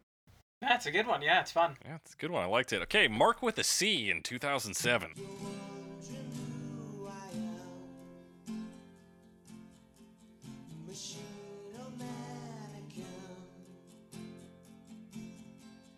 With parts made in Japan. 2007. Here we go. Mark with a C. So yeah, his given name is Mark Serdorius. He's an Orlando-based indie pop singer-songwriter, and he's all about making a raw, lo-fi music about a high-def world. Yeah, apparently is known for his very long live shows, which can border on 3 hours long. Okay, what is he, Bruce Springsteen? I know, right? He's not the boss. What is he? 70 years old? Anyway, yeah, this is pretty lo-fi though. This is like almost too lo-fi, I would argue. How low is too low? Fi. Fi? Too lo-fi for your taste, or too lo-fi for the source material? For my tastes. Okay. So you'd say this is more lo-fi than like Daniel Johnston? No, well, I guess let me restate For your that. taste, It's not for the necessarily source like a material? linear scale of of fidelity. But I find often lo-fi things kind of lend a warmth and a closeness, but this version to me, it's more of a distance and a harshness versus the other thing I said. I don't know. I wasn't a huge fan of the sound here. Overall. Yeah. Yeah, I it's like your analysis there. It's good. Yeah, it feels a little like spacey. Is how I would describe it to my taste. Like it's very. I will say I did enjoy it, but Mm-hmm. for the source material, instead of that very punchy. Like there's a little bit of punch, but there's a lot more of that kind of floating, spacey feeling. Yeah, I guess so. Almost like for some reason I just heard you were saying that and I was listening to it and it made me think of Major Tom. Yeah, it definitely feels very Major Tom. to me. Yeah. And specifically we mean Space Oddity, right? Not the German song? No, we mean the Yeah. other song. I meant the other song. I didn't mean Space Oddity. Oh, okay, because I kind of felt Major Space Tom, Oddity. brackets Oh was yeah, coming Major home. Tom. I did feel more Space Oddity. When you said Major Tom, I figured that you were just using shorthand. But yes, I'm more on Space Oddity. Okay, we'll go with Space Oddity. You've clearly put more thought into this than I have. I can't back anything up. It's as Jeremy was talking about it, I got the idea of Space Oddity, where it is this sort of like more acoustic guitar focused look at a future world rather than with the original where we get this very hi-fi synth depiction of the future. Yeah, absolutely. It definitely it brings you out into space. Yes, it The is. It's future. mostly acoustic guitar led, whether he's strumming or finger picking or whatever in the various sections. Mm-hmm. And later on, they kind of get some heavy cymbal crashes, which sort of brush up against that low fidelity, make things break up. Yeah, and they have a sound of sort of distance to them. Even those drums, they sound like they're a bit far away. That they do. Also, That they and this is do. not really relevant, but he says like arigato. He really, Yeah, Yeah. which that rubbed me the wrong Yeah, way. I don't know- I didn't like that. I don't know what the decision is because I mean we all learned this phonetically, right? Like he definitely says arigato in the I mean- original song. That is how Japanese works with the phonetic like pronunciation of things. Like that's how, How do you their mean? language is structured. So yeah, when he pronounced it weird, he was like, "That's. Do you know anything about Japan and their Man, language?" or like even the song you're copying here. Yeah. It's so clear. Yeah, it seems odd to get that wrong. I don't know why he did it. Yeah, and it's like it's not but- that wrong. The other thing he does is on the bridge for the like, there's like the 3-beat section. He goes domo domo, and then he goes like like he makes Yeah, a he sound does it himself. I'll tell you, that was maybe a little too lo-fi for Yeah. my taste. Yeah, that I did not expect that when I was listening to it the first time, and it really kind of threw me off. Yeah. Because What he's the like fuck? he's like impersonating a dolphin. Like, so an interesting decision. I don't know if I would have made the same one, but definitely a decision.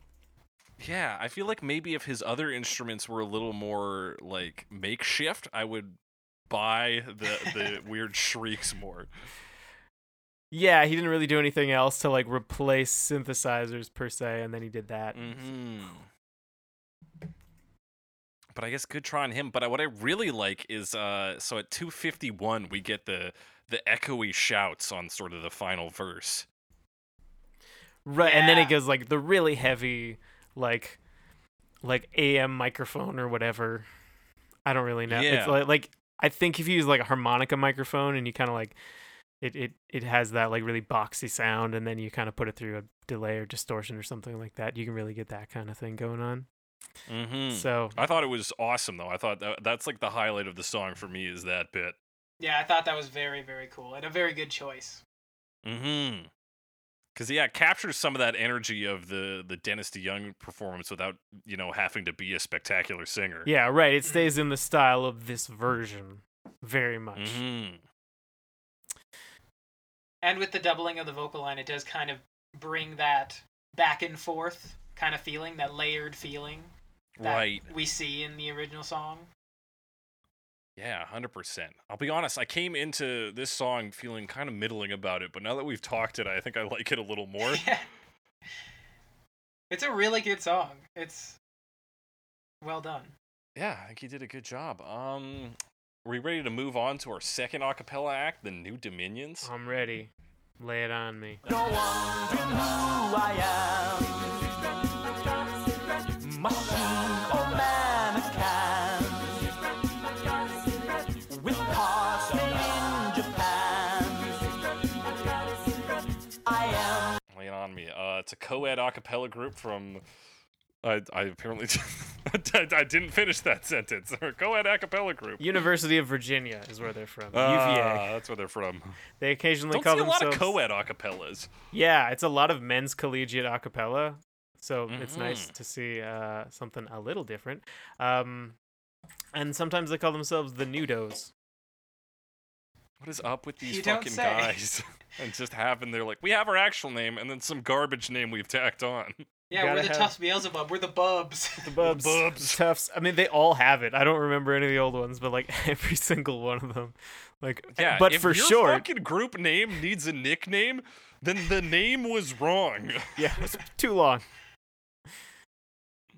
I think New. I didn't take a lot of notes on this. I hated it. What do you guys Yeah. got? It's a cappella. We saw a cappella, and this is definitely more a cappella. This Mhm. one I definitely thought was strange because this one sounded like some of the drums were like a drum machine, and some of the drums sounded like a voice. Some of the drums are definitely a voice because I Definitely, noticed that he was definitely. fucking awful. Like you get the like do do do do, but then some of them really sound like just like a synth snare. So I don't know, like we were saying on the last one, if they just synthesized it beyond recognition, but that kind of feels strange when you only do it on some of them. Yeah. This one sounds like there's more voices, possibly just because it's not just men's. Like you get the kind of broader range of voices, so some of the Mhm. harmony stuff can kind of take up a little bit more space. Right. There's Yeah, it's more like- also Difference between the lines. So they can kind of pull that space and have the harmonies a little bit nicer. They're not quite as close. Right. yeah, and- Did you notice that the I think it is the women doing the alarm synth? They're saying I'm pretty sure they're saying zug zug. do they say they might be? I mean, that's the kind of like syllable singing I would expect. Yeah, just that is famously from I believe Warcraft and World of Warcraft. The orcs say that. I did not know that. It does sound like they're saying zug zug. There's also Zug, a part. Okay, so the one part I want to highlight here specifically, if you go to like 128, 129, for some reason it's like between the verses, and then there's a little like vocal like drum fill, and for some reason to me it sounds like the lead singer is doing that part. I don't know if it is the same guy, but it seems like he like stops singing the verse, does a little drum part, and then goes back into the other verse, which seems really awkward to me. But I don't think that's what's happening, but it kind of sounds like it is. It does sound like that. Mm-hmm. Yeah, it does. I was trying to decipher the zug zug on this, so I played it. Deciphering the zug zug. And so I played it at half speed for a bit and just kind of left it. And I was like, oh, this is kind of cool. So that's a fun feature of this being on YouTube. So you can listen to it at half speed. Yeah. 0.5 speed. So the main question we have to ask is, between the New Dominions, or the what are they, the Nudo? The And Nudos. the Bubs, who do you prefer? I think I prefer the Nudos. Yeah, I would. I Only believe I because would agree. I have a lot of like specific problems with the Bubs version that I don't have with the other one, but also they were maybe trying a little more. That just kind of fell flat. The other thing that was probably a good move, if a little strange, in the New Dominions version is they extend the bridge section, which makes sense because that's the part where they can really shine with their a cappella stuff. Right. But then they also like end on and don't do the end of the song, which I don't know why you'd cut it short, because there's so much like yeah. intensity. Yeah, on there the is a end. lot after that too. So it's, I think it's maybe worse as a song, better as an a cappella? Question mark. I don't know. I like- they almost like each make their own mistakes and each have their own things they each have their own positives and negatives that like kind of bring them to about the same level ultimately. Fair. I suppose it's that auditory blue balls though, because they do the build up. It's like da da da da da da da da. You're like, all right, I am the, and it's like, nope, nothing. The time Yeah. has not come at last. Yeah, I don't know why they no ended it there. masks. Maybe they had a hard limit on 3:45, like they couldn't make it any longer. But I mean, for an a cappella group, I would expect them to want to have this like theatrical ending. It's so dramatic. I mean, I think that might be why they do it, because when they have that's a very like kind of mic droppy kind of like everything goes quiet and then everyone's like, oh my god. Maybe. Audience And claps and such. sorry, I interrupted you. No, go ahead. And I think, or I wouldn't be surprised if medley, if they just went to a new song after that. That is a good point. Bring it up, and then the resolution is something completely different. You just shatter expectations because people expect you to finish, and then you're Boom. just like, oh, next song. Suddenly you're singing Counting Stars. Who knows? Who knows? Who knows? With that, we're gonna move into Kids on Drugs in 2011. I'm not a robot without emotions. I'm not what you see. I'm come to help you with your problems. So We are not robots. We Yeah, are tell you kids what, on they're not, drugs. Robots. I couldn't actually find anything on this group or person. Me neither. I don't know who Kids Yeah, on Drugs is. I could not find. I looked, and there was literally not too much. Yeah, it all like led back to. I even found their Facebook page, and it was just like, "Hey, we're on Spotify now," and I checked there, fucking nothing. Yeah, this is the artist is listed as Styx. Yeah, Yeah, which is so weird, cause like why? Like I get that it's a remix, but but if you go to the artist page for Styx, it's not even Styx. so- Yeah, I don't get it. I don't know what's going on here. It's weird. Yeah, it's quite confusing. But they do But have us. they have Radio Live, Montrose, and Styx. So is that Styx with Montrose? Who can say? Yeah, who can Certainly say? not I. Anyway, so this version, it comes in with a sample from like later on to the song with the alarm synths basically, bum, bum, and then does the like synth kind of droppy thing, and just Yeah, repeats this is that for a while. dubstep, so we get a lot of Yes. synths like dropping, like vibrating, a lot of going on. Yes, it's got the wub wub. It has the wub wub. Yeah, a confirmed dubstep. It's got the wub wub. And then yeah, about 30 seconds in, we start getting some domos. Yes, it does the like domo domo. I don't These know are why like- that just sounds so funny to me. When we talk about specifically this one, which like it is a sample, but yeah, it's just like we get these pieces from the song. Yeah, it plays so- around with that. So you get the like, it plays like the whole thing, and then it's like dope, dope, dope, dope, dope, like all chopped up like that. They're sending us their dodo code. Dodo. So what impresses me about this song is a lot of times you'll get like a electronic remix of a song that just like borrows one line or something, chucks it in. It's like this is like 4 minutes now of me moving some dials. Yeah, or like they'll this- do the verse and then like just a completely different thing. But this really like samples the song, uses it as like the through line, and kind of moves synth and stuff in and around it. And I think that's a very strong way to use a sample if you're gonna share the name. Yeah, like it uses a lot of different samples from different parts, and then like has some just like weird kind of funny stuff too. Like when they have like the "We Are Not Robots," and then there's a whole they just repeat like "I'm not a robot. I'm not a robot. I'm not a robot." I liked this version actually. Yeah, This I is- found this very charming. I really enjoyed this it- one. I mean, like we said, if you're gonna like borrow something from a song, if you're gonna like pull stuff out, Dennis DeYoung's vocals, pretty good choice. Yeah. Yeah. They do take advantage of that control moment we talked about earlier where his voice goes up. They play around with that one a bit. Yeah, it's fun dubstep. Yeah. Yeah. I enjoyed it. I don't always. enjoy the dubstep I scrolled through the YouTube comments briefly while I was trying to find the artist. I just checked the YouTube video. My favorite was this guy who says, "Love the remix, but I can't share it with my family with the harsh expletives added to it. Would have been much better without them." Because he says drugs.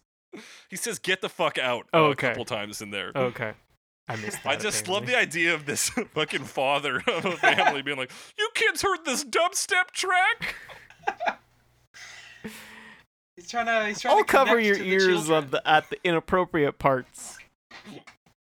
But yeah, you get some good like dancey drums. You get a good section where it is just like kind of raw dubstep. It's like dun, dun, dun, dun, dun, dun, and then it comes back into it. I'm not a robot. Dennis DeYoung vocals. Yeah, I'm not a robot. There's good repeats of like good lines that they use for their funny drop where they're like, "We are not robots. We are kids on drugs." Yeah. Okay. Fucking tight. If I was like a person at a club and this came on, I would like not be disappointed. I would be dancing. Like Yeah. crazy. They also do like we talked about in the bridge. They do the like domo domo, and then the 3 like synth beats. Like they take those, they'll do the 3 beats, and they'll be like bum bum, and then be like whoop, whoop, whoop, whoop, like kind of bringing the wub wub into the existing Yeah. rhythm. So it's kind of Put the wub on the domo. put the wub on the domo, slap it right on. Don't let it go. Slap the wub on the domo. Slap the wub on the domo, baby. That sounds like a this reggae song. This one's fucking good. Should we move on to our final cover? Yeah, let's talk about the last one. Sure. All right, this is Glee featuring Skylar Astin in the year 2014. You're wondering who I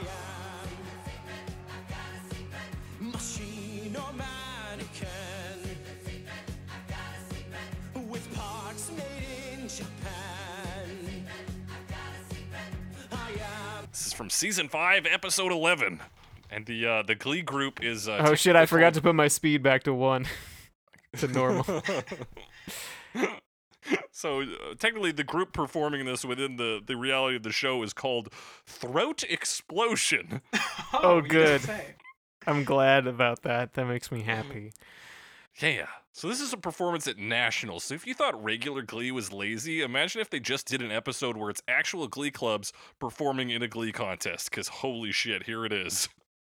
That's what I mean, this that's- is. That's Glee. I mean, that's like the Glee joke they do in Community. That's like the joke they have is that is regionals, right? Going to regionals. And this if we is get not into region. This is regionals, nationals, we can get obviously. into nationals. We can get Right. into. It's there's the a whole next thing. step. Yeah, like semi-regional nationals. Yeah, great bit. So we got ladies singing Japanese on the start. Of course we get the masks, the racist masks have Yeah. returned. They have. Slightly less racist. They're but- different. They don't have I think like the slightly. buck teeth, so they're a little less identifiable as like a racist caricature. Yeah. But they're definitely like heavily based on the originals from the video. Yeah. Yeah. Yep. Yep. Yeah, Oh. I'd say you can't really go much. It's still not great. And I Ugh. think so. It's very truncated. This version. It's 1 minute and 10 seconds of Mr. Roboto before they move into Counting Stars by Counting I don't know who Stars. does that. I forget too. Fucking. But One Republic. Of course. but yeah, it's pretty following it pretty close, but it's got the more like. I mean, it's a very different vocal sound. It's Mhm. whoever this guy is. Is it the Skylar guy? Yeah, who is from the Pitch Perfect series is sort of his claim to fame.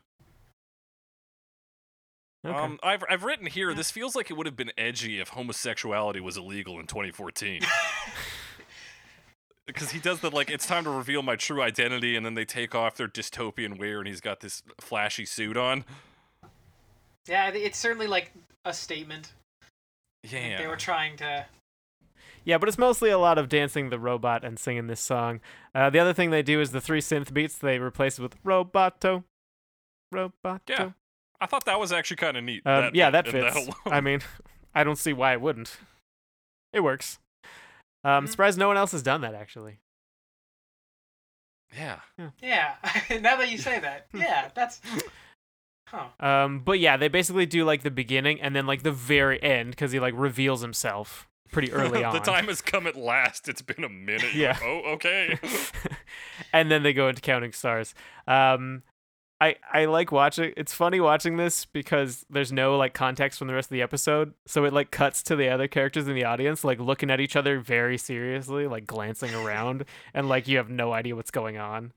It's nationals, Alex. It's nationals, and they're like, "Oh shit!" Oh, there's like a beat right as they're revealed. It's got them doing the opening line, and then it cuts to these two guys, and one of them looks at the other, and I was like, "Is that because he knows how racist those masks are? Who Like, okayed can you this? believe this shit?" And that's it, pretty much. That's Yeah. it. It's Yeah. a minute of this, then a minute of the fucking other song. What? Like, couldn't they have at least tried to interweave them more or something? Like, it's just so lazy. I don't know very much about the like structure of acapella. I think some groups try to layer and kind of mix them together, but I think mostly they do try to like keep them separate. Like they're like one song then the other. It's like a transition. As Yeah, you opposed do to like the layering, but- medley instead of I don't know. Yeah. Right. You don't uh, want to confuse people too much. As soon as they stop recognizing that as pop music, they fucking leave. Especially for acapella. Yeah. Yeah, it's kind of just like a more produced version of some of the other. It's not even really a cappella, is it? I don't think so. Let me- Yeah, I think this one of all, like compared to the other acapella, is the least acapella. Maybe the best? Question mark. Maybe Yeah, it's. like I'd say it is like that- takes. It's better produced for sure, and it doesn't like Yeah, take the for sure. chances of the like Beelzebub's one. Mhm. So There's, like it's pretty straightforward yeah. cover. At I like don't 26 seconds, if you start at like 22, and then at the 26-second mark, he does after his shitty robot, he turns to the audience with this face that's like, "Are you not fucking entertained?" That's what I find very upsetting. Oh. Yeah, I mean this one I don't really have a problem with this version other than there's not much to it. Yeah, as far as Glee versions go, Yeah, it's so it's- tiny as it's pretty to be, inoffensive. like, unnoticeable. And And I just mean, I kinda think that happens. was a big thing that Glee did, was like trying to be as unoffensive as possible when they for their music. Yeah. It's like Glee was kind of like the back in the 1950s when you had black artists that you wanted white people to listen to, you got white people to cover the songs. Glee was that, but for some reason for like 70s and 80s rock. They just wanted to get young people into these songs again, so they could sell them Yeah, all they over wanted to again. like sanitize it for young people, and they knew that Kids Bop wasn't working, so like, here we'll do Glee. Except Kids Bop still exists and Glee doesn't. So who won that one? Yeah, it's because Kids Bop doesn't have a garbage TV show to go along with it. Yeah, it doesn't have like way higher overhead because Yeah. they don't need to film things and write scripts, and they just need to probably like slightly mistreat young children. And you don't have to pay Jane Lynch, right? I believe she's Yeah. in that. Oh yeah, she's in that, and yeah, it's crazy that they kept her on that long because she does real movies and stuff. Yeah, she's an actual actress. Was she on for a Yeah. long time? I forgot she was on that. She is a regular. Yeah. She was the antagonist for at least like the first 2 or 3 seasons. And I think like even after she stopped being like a villain, she was still a main kind of character. Like, she still was came still back? around. Yeah, arguably the only actor on the cast. Fair enough. This is devolving into just shitting on Glee, though. Yeah. So we're gonna Yeah. bring it into our final verdicts. We got 3 categories today: the worst version of this song, the best version of this song, and the version of this song that if you needed to murder a robot and wear their clothing, but the robot was actually the performer of that song, who would you murder? Is that not just the worst? Not necessarily. Not necessarily, because if the worst is someone you don't think you could take, then you might not want them to be a robot that you were fighting. Yeah. Mm. So Alex, you always start. Alex, take it away. What's I the do. worst version? Worst version? I think I gotta give it to the Tufts Beelzebubs. I had some very specific issues that I outlined when we were talking about it, and I think I even missed a few points. They tried some things, but I think it just almost none of the things they tried worked. So, sorry guys. Yeah. Get I better agree 100% synth with sounds. that. Yeah. Jeremy, what's your worst version? And I think I would have to agree with my brother. I think that the Tufts Beelzebub, now thinking back on it, seeing the other even a cappella versions, it just didn't quite click as well. Yeah, it's So- and I agree with both of you. I'm also Yeah. gonna give it to Tufts Beelzebub. It's like violently bad. Like it's like there are bad versions, like the Glee version's bad, but it's so forgettable. It's so like boring and tame that it doesn't even pass through my membrane. It's just like, okay, that was Glee. But with this, it's like we're doing all sorts of weird shit that's not going right and it's Like, hurting ugh, your ears. And I'm ugh, like, ugh. shit, stop. That's the telltale sign of a worst version of a song. We're gonna move right along into best version. Alex, what do you got? Best version. I think I gotta give it to the Leisure Kings. There were a lot of fun versions. I liked the Leisure Kings. I liked the Kids on Drugs version, and I mean the Polysix thing was crazy enough to be a good time. But I think I gotta give it to the Leisure Kings. Solid choice, Alex. Jeremy, what do you got for us? God, I feel like I'm just a copycat today, but I'm a. It's almost like I'm we a have similar jazz opinions man. for some reason. I know it's like we were raised in the same household for the first however many years of our lives. Disgusting. No, really like that jazz. I will give a little shout out to the Mark with a C because that it was lo-fi. Like there were problems with it, but I do think that it did Yep. some very interesting things. That was just a personal preference of mine. I had some issues with some of the lo-fi well, that's the thing. effects. There were It's some stuff, not that but big a deal. no, I think that in general, like the Mark with a C is a pretty good runner-up. I agree with both of you. That Leisure Kings version is very good, but we can't just keep dogpiling on the same ones here. So I'm I gonna know. give it to Kids on Drugs, just because like it's a genre that I don't really care that much for, but the fact that they like hit it so well, and I think are a strong example of like how to sample something Mhm. like authentically. And like be able to share that title to sample into like a covering style rather than just borrowing a bit for your own original piece. Like this, it like did it. It was dancey. It like had that future feel. It's got hilarious drop where they're not robots. They're kids on drugs. Come on, it's just Yeah. nonstop fun. Loved it. But yeah, shout outs to the Leisure King. Shout outs to Mark with the C and shout outs to Polysic, which I thought were all very both like fun and like cool versions. Yeah. And with that, we're going to go into our final category. If you had to wear one of these artists as a shell to escape from a dystopian prison, who would it be and why? Alex. I mean, the only one that seems like it would work is the robot from the Polysix video. which I assume is singing the song. Actually, technically, they have a shot of the band at the start of that They video. do have a shot of the band at the start of the video. But I was gonna pick that too, Okay. for that reason. Or I'd just like take one of the. I think the Leisure Kings guys wear those like white suits, so that'd be fun. Just take one. Oh of those. yeah, you look like you belong anywhere in a white suit. 'Cause you're Jeremy, what do you got fly. for us? I think that assuming that the Bubs were robots themselves or were wearing robot outfits, I think that of all of them, I think I could take them the easiest. So, Oh yeah, because you can't take kids on drugs; they'll get you. yeah, they're fucking scary. But I'm pretty sure I could take the Tufts Beelzebubs to get that outfit and sneak away and meet up with the revolution. Viva la Absolutely. revolution. Yeah, I mean, I'm looking at their album artwork, and they're all drawn very muscularly, so I'm assuming that means they're not. Yeah, that That's checks out. That's a pretty So- good. That's a pretty good conclusion. You could probably take them. Yeah, and they all look kind of the same, and like their attempts to produce their vocals to be more robotic means they're blurring that line between man and machine anyway, so you can really confuse people with that. Mm-hmm. A solid choice. For me, I'm gonna go with shit. I just had it. Now I've forgotten it. Not Tufts Beelzebub. Not the Leisure. Mark with a C. Because if he has any form of like identification on him that I can steal as well, nobody's gonna believe that like I'm walking around correcting people on the spelling of my name unless I'm supposed to be there. I'm like, oh, Mark with a C. And I'm He like, actually is with "Okay, a C. He's with a C. He's got to be here. He's allowed. Hmm. Mhm. Easy. Sneak out of anywhere. They're like, oh, you're Mark. I'm like, no, Mark with a C. And I'm like, oh, he's a different Mark. Yeah, you got to be Like, aggressive so you seem But confident. he's still a mark, and that's the key. That's the key, exactly. Marks fit in pretty That's much the anywhere.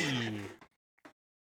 That's been our final verdicts. If you've got a similar opinion, different opinion, or want to talk about a version of the song we didn't talk about, hit us up on Twitter. #CoverMePod, @JakeTheCressy, @SomeAlexWiseGuy. You can send us an email at covermepod@gmail.com. Send us your comments, questions, concerns, recommendations, just whatever you want to send us, really. Be sure to rate and review us. We're on Spotify, Stitcher, Google Podcasts, Apple Podcasts, or your favorite podcasting app. Tell your friends about us, because we don't have an advertising budget. Jeremy, do you have We have a anything you budget. want to promote? Anything I want to promote? Hey, if you guys are quarantined right now and have something to do, trying to find something to do, lately me and my friends, because we've been playing D&D for a couple of years now, have been trying to use some of the resources with D&D Beyond. So to play online and do character sheets and stuff, and there's definitely a lot of like money input if you want to get everything, and we aren't doing that. We're just using the free stuff. But hey, play D&D with your friends. It's a good time. Fuck yeah. I've been this whole time in quarantine, I'm like, we should get D&D started back up. But yeah, I've never thought to get an online resource on that. D&D Beyond, people. Check it out. With that, I do have a bonus segment. We're going to rip through it because we are quite a long episode. We sure It's are. one of Alex's favorite segments. It's called Same Song, Different Chorus, where I I'm take awful at it. two songs with the same title, but they have different lyrics, and I force you two to guess which lyric I read, which band it comes from. So this week, the song title is "Show Me the Way." Okay. There is the song by Styx, I know "Show Me that the Way," and you also know this other one, Alex. I guarantee it. You're gonna say you don't, but the song "Show Me the Way" by Peter Frampton. I want you. Yep. Yep. Yeah, I know that song. You know it? Yep. Okay. So I begin as we always do with the easiest ones in theory. The first one. Oh, won't you show me the way? Now, is that Peter Frampton or is that Styx? I think it's Peter Frampton. Okay. I'm gonna follow my brother's lead because I will admit that I don't know very much Peter Frampton. Yeah. Yeah, I was no shocked Frampton to comes find out alive. that I know this Frampton. Yes, you're both correct. That is Peter Frampton. So the next one that I have for you is "Take Me Tonight to the River." Any thoughts on that, Jer? I'm thinking, take me tonight to the river. I'm thinking that sticks. That yeah, I'm With saying Stick. Styx. That's for sure With Styx. sticks. Stick with Styx. That's another point for both y'all. That is a Styx line. Following that, I have "The Stars Are Out and Shining." I'm going with sticks again. I think that's Alex, what do you got for me? Trying to remember the song. I think it's Styx as well. You both think it sticks. That is why I put it there, because it's actually Peter Frampton. Oh. Oh, Okay, the next one is Show Me the Way. Show me the way. you know, the first Show Me the Way was that Peter Frampton. I think I gotta go Styx again. I gotta keep my bets. I gotta hedge them. Alex, what do you got for me? All right, let's switch it up a bit. I'll say Peter Frampton on that one. Alex, you fool. Oh, Ah, Sticks. I've been Sticks all the fooled. way. Jeremy pulls ahead by 1 point. And if I see your light, should I believe? I'm gonna say Styx. you know, I'm going the opposite. I think that's the red herring. I'm going Petey Framps. P Framps. Jeremy, you fool. Ah, it was Sticks. Sticks all along. Ah, You see, I think I I- I bet think against him and that's what happens. I've got. Do I have 2 more here? Yes, it looks like it. Or did I already do the line? I wonder if I'm dreaming. I think I did. Yes. Okay, we got one last here. This is for all the marbles, and the line is: There has to be a fool to play my part. I mean, you'd have to be a fool if you thought that you could play Peter Frampton's part. Because he's P. Frampton. He's the man, the legend. I'm going with Peter. I think it's Peter Frampton as well. All right, you fuckers. You end it with a tie then, because you both got that right. That was our bonus segment, which means we've come to the end of the episode. And as we always say on Cover Me, I've got a podcast I've been hiding under my skin. It's Cover Me.